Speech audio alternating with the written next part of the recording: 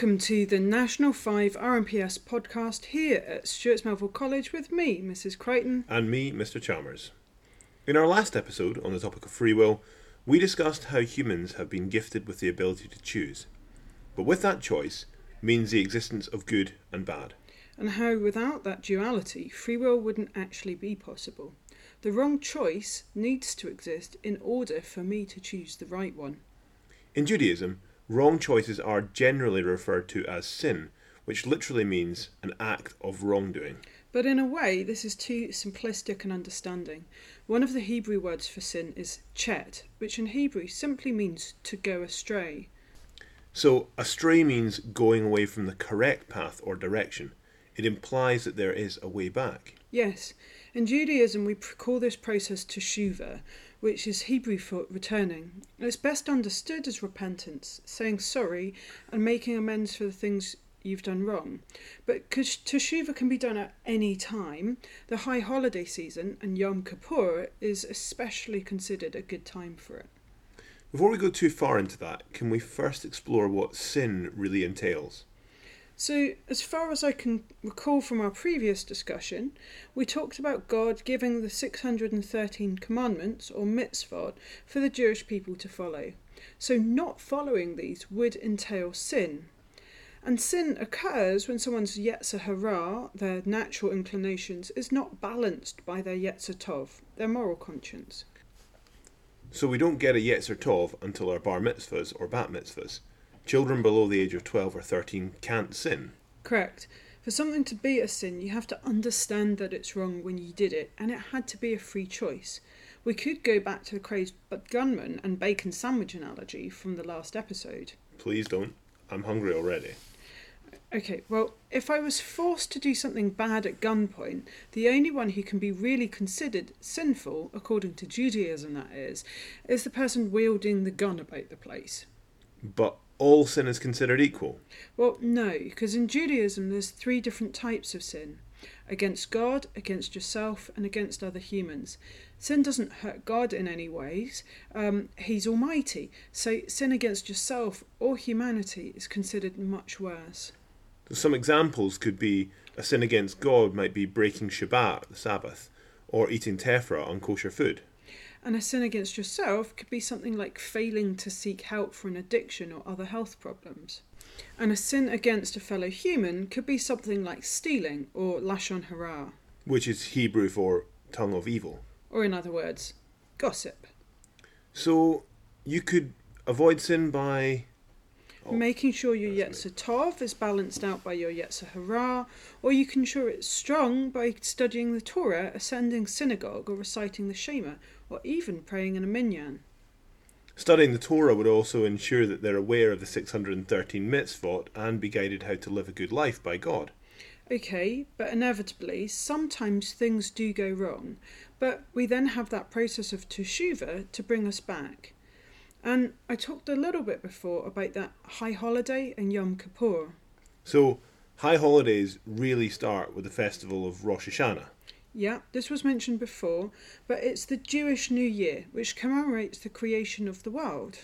But it's also a judgment day, when Jews believe that God balances a person's good deeds over the last year against their bad deeds, and decides what the next year was going to be like for that person. Yeah, it's believed that God records that judgment in the Book of Life, where he sets out who's going to live, who's going to die, and who will have a good time and who will have a bad time during the next year ahead. The Book of Judgment is finally slammed shut on Yom Kippur. That's 10 days later. Yeah, so a lot of time is spent in the synagogue on Rosh Hashanah, where there's special services that emphasise God's kingship. And one of the synagogue rituals for Rosh Hashanah is the blowing of the shofar, the ram's horn trumpet. This is meant to tell people to wake up, particularly to the consequences of their sin. So, the Book of Life isn't sealed until Yom Kippur. You've got 10 days to sort things out.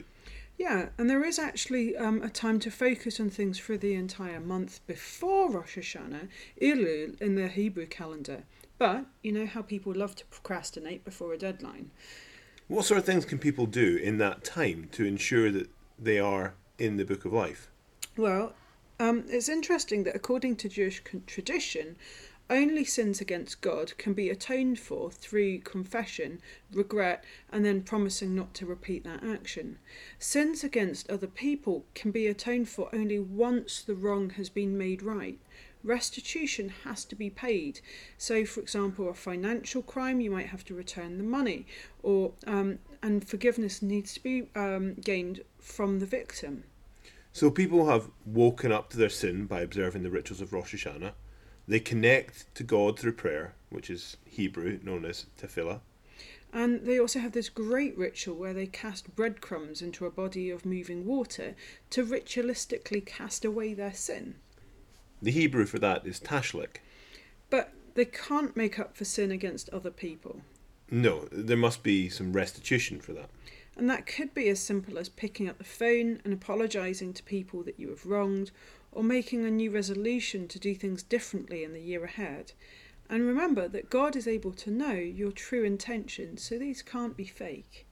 So there's also the process of tzedakah, giving money to charity or helping others in your community. So even if there's not a specific individual who's been hurt, you can still make amends for not having helped others enough. So much is left to do once Yom Kippur actually arrives.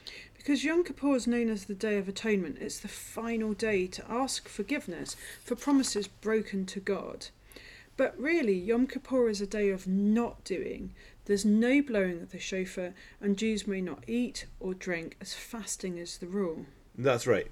It's believed that to fast on Yom Kippur is to emulate the angels in heaven, who do not eat, drink or wash. But there's actually 5 prohibitions.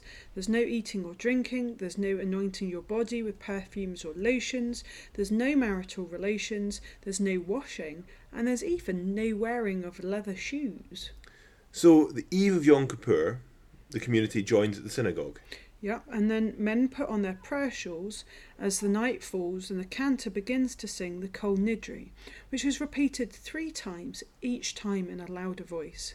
The Kol Nidri emphasises the importance of keeping vows, as violating an oath is one of the worst sins. And one of the most important parts of the Yom Kippur service is the vidu, or confession. The confessions serve to help reflect on one's misdeeds and to confess them verbally is part of the formal repentance in asking God's forgiveness. But equally, it's not about individual being guilty or pointing a finger at someone, because community and unity are important in Jewish life. Confessions are said in the plural, we are guilty. And as Yom Kippur ends, the last hour of the service is called the Nila, which offers a final opportunity for repentance. It is the only service of the year during which the doors of the Ark, where the Torah scrolls are stored, remain open from the beginning to the end of the service, signifying that the gates of heaven are open at this time. That sounds pretty full on. It does, but the fact that these are the high holidays, the starting point to the year, shows how important it is that we discard sin from our lives and move on. Continuing bad habits, including carrying guilt, certainly is not healthy. And agreed, that could be a good message for our Nat 5 listeners as well. And on that note, we will bid you Shalom.